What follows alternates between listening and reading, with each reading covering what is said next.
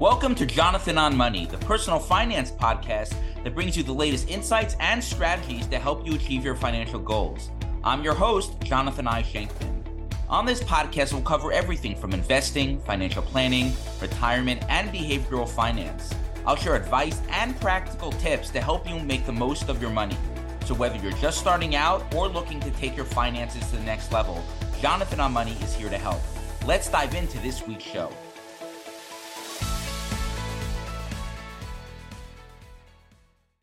Welcome to today's episode. This week, we're going in focus where we explore more advanced wealth planning topics. Today, we will discuss a practical guide on the lifestyle of planning for art collections. By way of background, this episode will aim to address the current global art market, including the latest trends, buying habits, and predictions. It will also discuss special considerations from due diligence to legal risks and liquidity needs that collectors and their fiduciary advisors should undertake when managing, dispersing, and caring for artworks. Podcast. Today, we're privileged to hear from Sherry Cohn, who's the global head of fiduciary client group at Sotheby's and is based in New York. Just by way of background, Sherry joined Sotheby's in 2023 as the Senior Vice President and the Global Head of the Fiduciary Client Group. She's responsible for leading the New York, London, and European teams, working in close collaboration with the entire Sotheby's Global Business Development Team, and assists lawyers, bankers, family offices, and fiduciaries in planning for the life cycle of their clients' art collections through Sotheby's broad range of services. Sherry's a dual qualified attorney in New York, as well as the solicitor in the United Kingdom. Prior to joining Sotheby's, Sherry was head of business development of North America at Bonhams. Before working in the auction industry, Sherry served as a chief underwriting counsel at Aris, an A-rated art title insurance company, as well as for the New York State Agency, helping claimants to recover property which was lost, looted, or sold under duress due to Nazi persecution. She started her career at Jones Day and worked on litigation, arbitration, art law, and corporate matters. Today, Sherry will be speaking on a practical guide on the life cycle of planning for art collections. And with that introduction, I will now turn the program over to Sherry. Thank you, Jonathan. I'm delighted to be here with you this morning. Unfortunately, my colleague, Kimberly, couldn't make it, so bear with me as we take you through the slides. So let's start. Here's kind of our roadmap of where we're going to go, talking about market trends, really the due diligence and lifetime of owning art, and then we'll end on some issues addressing estate administration. So what is happening in the art market? I think it's always good to start as a look back and think about what happened. We had sales in November, in May, and then some sales in London in June, thinking about at auction. So a lot of art has been traded, maybe not as much as in the previous year. Reports are that it's down anywhere from 14, 18, 23% or flat, depending upon whose numbers you're looking at. But just in June at London, in our Sotheby's sale, we sold this beautiful Klimt Girl with a Fan painting for $108 million. So that was the most expensive work ever traded in Europe at public auction. So that's a pretty phenomenal result. So it's really hard to say that we're in a downturn or a correction. So there is kind of this mixed messaging. In New York, there were phenomenal blue chip works. Again, another Klimt sold at Sotheby's in the $53 million range, a gorgeous Rousseau at Christie's. And then, of course, the single owner estate sales really shined and kind of delivered, maybe not as phenomenal as in past years, but they certainly hit within the mid estimate range. For confident buyers, we would say it's new opportunities. Money is not cheap, as Jonathan knows. There's higher interest rates. But if you're a seller, you're a seller, and that is true. I would say there's definitely been a flight to quality. And when things are priced right, sort of conservatively, they're doing well. There's not this like frenetic bidding. It's a bit more quiet. In sort of the non-art world, jewelry is really also very strong. Christie's had the Horton sale over $200 million, which was the largest, most expensive jewelry sale ever. There's been some PR controversy about that you can read about in terms of provenance. Also at Sotheby's, we were very privileged to sell two gorgeously colored stones, a pink diamond and a ruby, each selling for about $35 million. Other amazing world records that you can dig into. So what are the trends? What does this mean in terms of predictions? Something that Sotheby's commissioned with Art Tactic that I think is key if you're very keen to learn more about the art market was a study looking at data for trading of art at the $1 million mark. And I think it's the first study of this published, and it looked at sales results from Christie's, Phillips, and Sotheby's at auction, and also Sotheby's private sales, which is kind of unique. And that's available for download. If any of you are interested, you can reach out to me. I'm happy to send you a copy of that. Not surprisingly, or maybe surprisingly to you, this $1 million mark, it's only about 4% of the volume traded, but 74% of the total. And that's the kind of things we think about when we're looking at what's really trading. The biggest category was in the $1 to $5 million range, but the biggest growth was over the $20 million price band. And that accounted for about 45%, which we kind of call trophy art. In terms of who's bidding, Asian bidders are certainly making themselves known. They're up about 32%. And they're most active in the Chinese works of art and paintings category. In terms of the breakdown, millenniums are getting in there more, 16% in 22 in terms of bids. The Gen X, about 32%. Baby boomers are hanging in there. They're about 40% of our bids, down from 48%. So they're totally not irrelevant to the market, but certainly diminishing in terms of their impact. And then I would just say the fastest growing category is these artists born after 1977. And then Old Masters is sort of making a comeback in terms of like the trophy 20 plus market. Of course, Old Masters are rare and you can't get them anymore. In terms of predictions, I would say, art is a collecting category that's driven by passion. A Goldman Sachs report recently said that 71% of all buy art for the passion. About 39% buy because it's uncorrelated historically to the rest of their portfolio, and 19% are buying for trophy. Another sort of area to watch is sort of surrealist and women. If you combine them together, you're actually sort of at the peak of what artists want or collectors want. I think another interesting fact is that the sort of evolution of the auction house model is really continuing post-COVID. And two things I'll say about that. One, the luxury resale category is really strong. We're not talking retail, we're talking resale. In 22, it was about a $15 billion market, and that's grown, or we expect it to grow 3x by 25 to just under 50 billion. So that's really an area to watch. One more thing that, when you think about the next kind of collector, what drives them, it's really kind of like the passion that speaks to them, whether it's sneakers or the wet paint, really contemporary art, luxury, sustainability, who's creating it. I think that's all really important to know. Last fact on this slide, which is going to blow your minds, is that about 92% of our bids were online. So we're still having live sales and we're still doing online sales, but most people are actually doing, the bidding on their mobile devices or whatnot. And also, NFTs are still around. So let's transition to talk about the due diligence of art and what you're thinking about art as you're collecting in your lifetime. It's important to think about this legacy. Art is not just something that you have to deal with as a fiduciary in the estate. It's something that wealth managers and advisors, you should be thinking about holistically in your client's portfolio. And it's a really unique asset that requires special expertise. So the first thing is sort of like asking questions, like nailing down the who, what, when, where of a collection during lifetime is extremely important, because the person that put the collection together often has the most relevant information and all of the sort of the nuances that you need. So starting with the collection is very important. Why did you collect? What is your passion? What's the ultimate plan? How do you live, with your art? If you're purely an investor, it might all be in storage. You might not see it. If you're very passionate, it might be, you have a salon style kind of home, which is, something I wish to achieve one day. What do you want to keep? What do your children want to keep? Often, the generational gap, you don't have the same taste as your parents, and that's totally normal.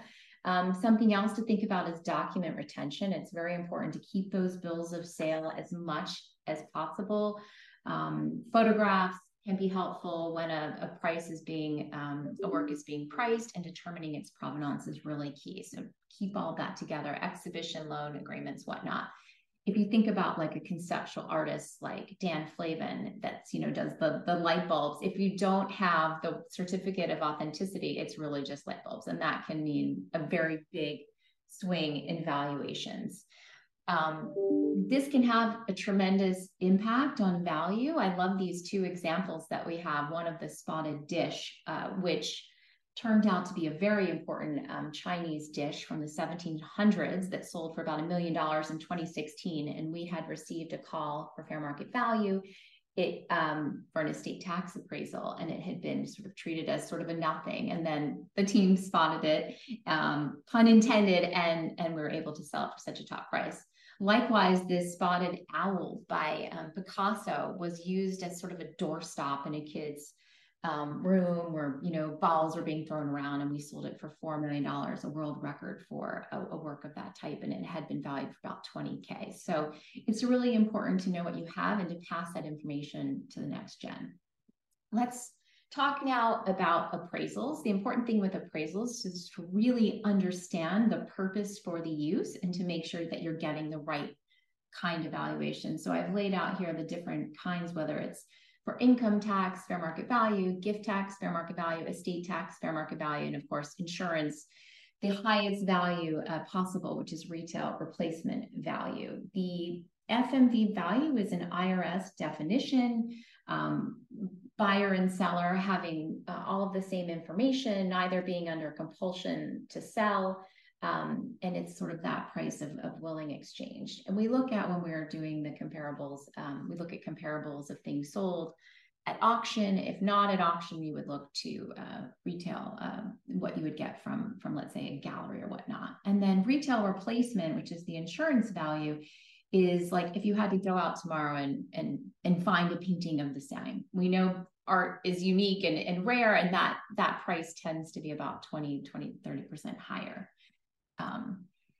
Digging in a little bit more to scrutiny and appraisals, I mean, there's two cases that really kind of define this. The first being Publicker versus Commission, which addressed the fair market value and buyer's premium. And the case found that sales prices established FMV, not the proceeds received to the seller, which is really important. So the buyer's premium is a component of the purchase price and included when calculating the FMV.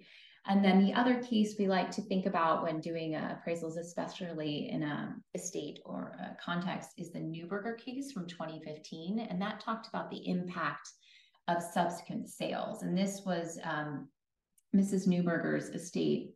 The court found that allegedly underreported the value of the artwork because she died around the time of the global recession. And so at that time, the values were depressed, and then they actually ended up selling the work in when the art market had rebounded, and the prices was 2 times. So it's an interesting paradigm to think about when you are contemplating any sales as part of an estate sort of plan.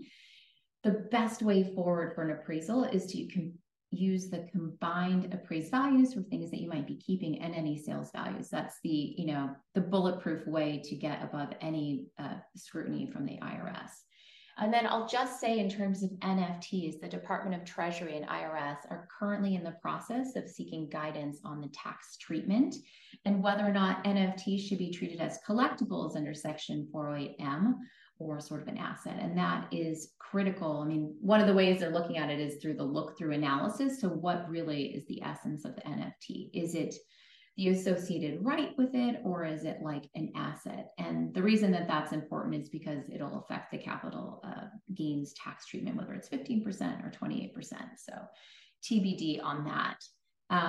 One more thing about buyer's premium, it can be a deductible expense if it's allowable in the jurisdiction under which the estate is being administered. And also if it's sort of written into the will and the trust that the art must be sold, or it's necessary to pay the decedent's debt. So that's an important factor to think about. One more thing I'll say, because this has come up a lot, is blockage discount. It's important to think about when you're getting the appraisal, is there any applicable discount? If it's an artist estate, often that comes into play. If the artist had a lot of works, and we're not just talking about works by the same artist, but works of the same type. So paintings versus works on paper. And then if there's an ownership split, there could also be making a case for a discount. It's very fact dependent, so be careful. We've seen discounts anywhere from 10% to 37% to up to 80%. So it really runs the gamut. And there's been a lot of litigation about this. You can look up cases involving Georgia O'Keeffe, de Kooning's daughter Lisa, David Smith, and a lot of other important things. So one more thing I'll say about appraisals before we talk about some fun examples is that the IRS really wants to see that you have engaged a qualified appraiser to create a qualified appraisal. And I know that's very circular. I mean, one other thing to think about is USPAP. And so make sure that the appraiser that you're working with is USPAP qualified, and that is the standard that the IRS relies on. And USPAP stands for the Uniform Standards of Professional Appraisal Practice. So let's talk about some fun examples, because the market is not static. It's actually quite many sub-markets in the art market. And here's some fun examples of when the prices have actually exploded. I'm sure you all recognize this Basquiat picture that just kind of flew. It was sold in 1984 for just under $20,000. And then in 2017, if you can believe it, for $110 million. That was quite the world record. So that's a great return on your investment. I'm sure Jonathan would agree with that. Abstract expressionists, female artists are also on the run now, doing fantastic at market. This beautiful Helen Frankenthaler traded for just around over 800,000 K in 2011. And then we had the privilege of selling it in 2020 for just under 8 million. So you can see how important it is to update your appraisals if you're doing anything with the art. I mean, the rule of thumb is anywhere from 1 to 5 years, and it really depends on what the kind of material it is that you're looking at. And there's lots of factors that can impact what's happening with an artist's market. Insurance. Of course, insurance is very important when you're talking about art. It's one of our most expensive things that we do here at Sotheby's, and it's very important that your art is properly insured. I'm always shocked when I come across a major collection that isn't fully insured. So the Steve Wynn story of Picasso's, this famous Picasso, is kind of fun to look about, because this is not the norm of what happens. In 1997, of course, the casino magnate Steve Wynn purchased this beautiful picture for about $50 million. And then in October of 2006, he told a group of his friends, famous friends, that he had sold, sort of bragging that he'd sold the work for $39 million, to Steve Cohen, which at that time would have been, the most expensive artwork ever sold. He's showing it off. He, gets his elbow through the canvas, making a tear. The cost of the restoration was about $90K. The painting was then reevaluated for appraisal at $85 million. He filed a claim, was able to recover $54 million. Of course, the insurers balked. There's litigation and so forth. End of this story. The guy is very lucky. A few years later, he still sells it to Cohen, but even for a higher price at $155 million. That is not the norm of what happens, but it shows you how difficult art is, and you really have to know what you're doing and to make sure that your art is stored in safe conditions. And that might be, far away from the wall, so it's safe from children and elbows and all sorts of other things. It's all too common, I would say. Also, we're talking about safety in an estate situation, that your painting gets legs or whatnot, or your jewelry walks away. Make sure that doesn't happen too. Oops. Let's talk a little bit about authentication, because when we're thinking about due diligence of art, and generally speaking about whether things are right, there's certain categories. It can be in contemporary, but most often old masters, impressionists, and whatnot. In Europe, this authentication process is called the droit moral.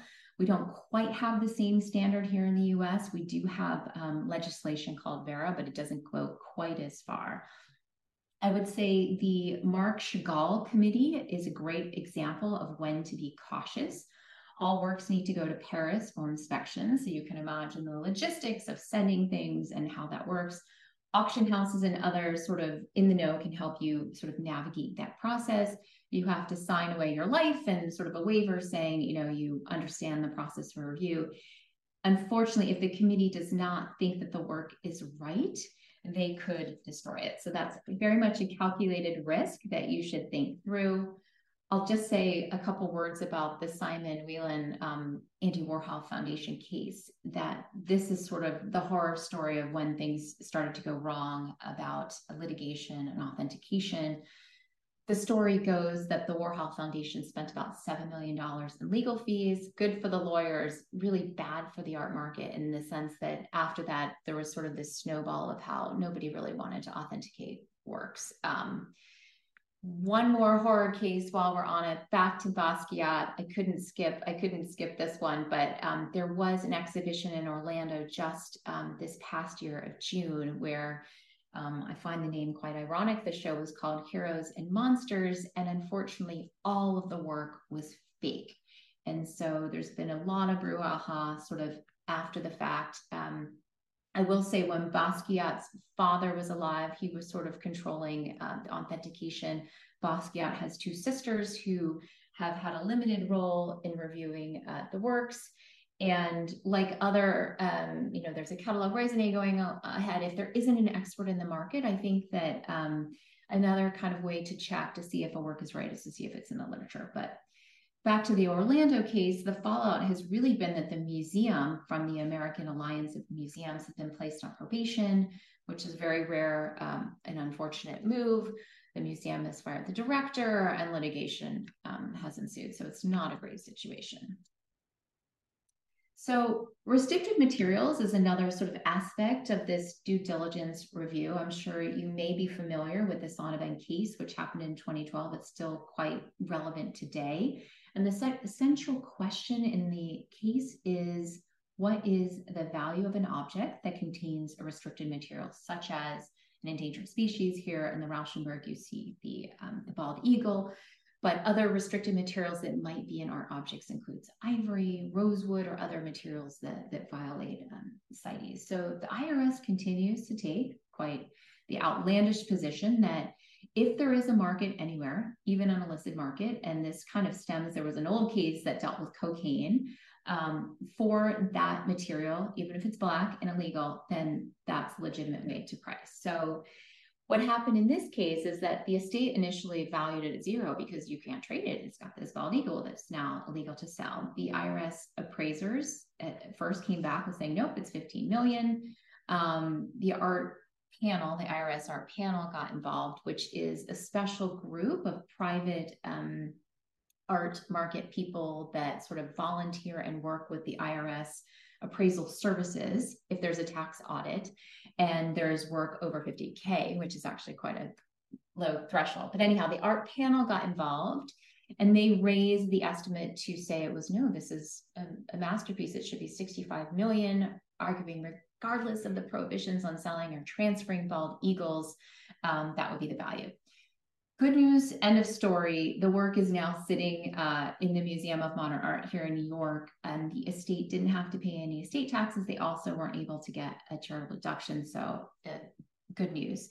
I would say the best case scenario when you're dealing with these kinds of materials is to deal with the headache inter vivos in life when you have the capacity to kind of come up with creative solutions, whether it's gifting the ivory without charitable deductions. Some jurisdictions do permit this, although you probably, it's not permissible to move things across state lines for the most part. In terms of theft, restitution, especially thinking about World War II restitution, is still very much happening. We have a very active practice here at Sotheby's, so it's important to think about the artwork, if it was created before, 1933 to 1945 and in continental Europe, make sure that you have sort of a provenance tied up there.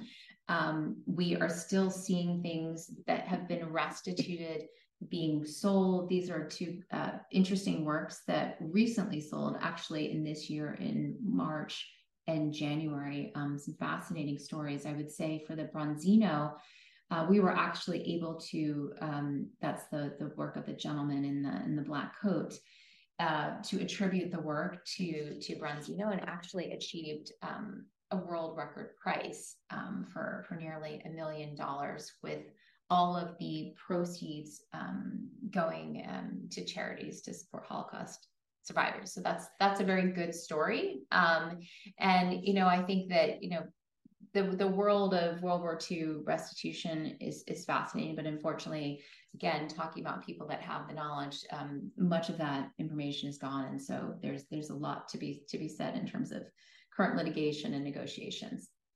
So let's talk now about what to do with the art when you have an estate administration situation, when you've already been living with the art legacy in your lifetime. I think it's important to think about a lot of questions. And, I think as lawyers, we tend to ask questions, and that really will lead how you deal with the art in the estate. So I think the first major question is it a federally taxable estate? I'm sure, we all know now the lifetime exemption is currently set for 12.9 million per married person. And then you are obliged at the top rate to have a 40% estate tax rate. For non-US persons, you might trigger the federal estate tax if you have art within the US jurisdiction. And if it's here, let's say in a cousin's apartment or whatever. And it's important to note that the exemption for non-resident aliens for art or other assets is just $60K. So it's quite a low threshold when you're talking about important art. So if it's a federal taxable state, and then of course states have different tax levels to think about as well. In New York, here we have the odd cliff, but it's important to note the timeline if you do have any sales, and given the required 706 filing deadline. So that is either 9 months or the alternative date, which would be 15 months after date. Even if there is an extension, the values, so if you're going for the 15-month, will need to be provided at 9 months post-death and payment anticipated then. So I will say when you're dealing with high net worth persons that have multiple residents and lots of different kinds of categories of property, that time can go by very fast, especially when there's volume and research and all the things that we've been talking about, that can be quite onerous. So make a note of that. I mean, the other thing is to think about sort of the scope of the required estate tax appraisal. So are you going to list every, teaspoon and saucer, or are you going to focus on, more important things over the 50K threshold that the panel might be looking at? So it's important to have sort of a clear approach. Of course, for estate tax purposes, all of your tangible assets must be included in the appraisal, but you can think about how to structure the actual report. And then going back to where we started, sort of what were the decedent's wishes regarding the tangibles and the art? How did they paper the distribution of the assets? Were there specific bequests? Something to think about when you're doing specific bequests is back to the valuations issue. Is there an equalizer, or was it that you wanted, one particular daughter to have this painting because she always admired it? And that's okay too, because art is unique and rare, except if we're talking about multiples of the same print. And then, if it's not formally written, which can be written and also is not always binding, but might be a good idea, would be sort of what we call like a letter of wishes or intentions. And that's a great way to indicate to the fiduciaries and the executors and the trustees kind of how you would like for your art assets to be handled. But what did they say in their lifetime? Often, unfortunately, we get the scenario where, the daughter calls and says, my mom said this is very, very valuable, and it just isn't. So that can happen as well. Understanding like how is the ownership of the property held? So is there a trust, an LLC? And then, who's around? Is there a surviving spouse? Does she want the art or not? I mean, these are all things to think about. Are there children? And then, of course, when you're thinking about probate, where is the property actually located? Is it in different jurisdictions within the US or countries? Does that trigger any ancillary probate? So get your ducks in the row, get all your papers together. Hopefully that has already happened. Make sure the insurance is in place, secure the locations, also check condition. I'm always kind of shocked you come in and everything is quite a mess, but Is it stable? Do things need to be cleaned as a fiduciary or conserved? How will that impact value? Because obviously condition is one factor. Is the estate illiquid? I mean, there's lots of options in terms of art lending. Would that be preferable to to use the art as collateral for bridge loan for potential sale, depending upon the timing? And when does the estate tax deadline fall if there will be sale? So it's still quite traditional in the terms that the marquee sale weeks, the most valuable art, is sold in New York in November and May. And that's just, I mean, there are alternative times to sell things, but that's pretty much the standard. And then, of course, thinking about philanthropy, like, was that part of the plan? Have there been conversations with museums in lifetime? Hopefully, yes. If not, was there a list of museums that might be a good fit? And then, of course, you require the applicable charitable gift tax donations. And then just pitfalls. I think it's key. I'll just leave you with a couple of thoughts, but to remember that art is a very emotional asset. It's not like, your Apple stock. I think people could be quite attached to their iPhones, but art is different. Please don't leave art to the end of the estate administration process. As I've tried to articulate, there's lots of twists and turns, and it can be very complicated and take a lot of time. Don't assume certain art is valuable or not without checking with the experts. Know which works require authentication. Work with, an international auction house or someone who knows what they're doing. Also the same for regulated materials. Don't try to leave these problems to your children. Try to be transparent, so don't take out expensive art or jewelry out of the probate process. We used to call this empty hook estate planning. Try to align the heirs so they know, like, they agree on the best way forward. Are you going to sell everything? Is everything going to be gifted? I mean, of course, can't always avoid disputes, but often we find that there is sort of fighting between siblings and heirs over the art. I think it's always a great idea to start with the top in terms of like the international auction house to assess the collection. They can always make recommendations and actually empower you to get better service if it's not a good fit through their connections. And then, we haven't even talked about selling, but that's a whole trying to understand what is the best way to deal with the art. Is it a private sale? Is it auction, live or online? I will say auction is always a great option for those with a fiduciary duty because it's the most transparent. Understanding the different venues where to sell, if something should be sold in Italy or Paris or London or New York, I think it's really important to understand that. And then how to maximize the sort of estate aspect through storytelling of the family's legacy or anonymity, if that is best for this piece, really trying to be strategic and thoughtful in dealing with the estate property. With that, I'll turn it back to Jonathan. Thank you, Sherry, for that informative talk on a practical guide on the life cycle of planning for art collections. A big takeaway for me is how many considerations there are when buying or selling art. When most people hear that a work of art was sold for a large sum of money, we think, wow, that person must be wealthy. But there are so many more factors from both the buyer and the seller of why they decided to sell the work of art and how they arrived at the price. This includes who the artist may be, the type of work of art, trends in the market, valuations, tax and estate planning implications if relevant, and so much more. I feel like we just scratched the surface in this talk, but if you are in the market to buy or sell art or represent somebody who is in the market, then it's important to familiarize yourself with the various areas discussed here today. And with that, it's a wrap for this week's show. Any comments or questions, feel free to reach out directly to me via email. I love hearing from my listeners. And finally, as I end every episode, the secret to financial success is no secret at all. It's to spend less than you make, invest the difference prudently, and ignore all the noise. See you next time on Schenkman on Money. Thank you for joining me on today's episode. I hope you were able to take away a nugget or two to apply to your own life. Make sure to subscribe to this podcast so you can be alerted whenever new episodes drop. If you'd like to submit a question that may be answered in a future show, please email me at jonathan@parkbridgewealth.com.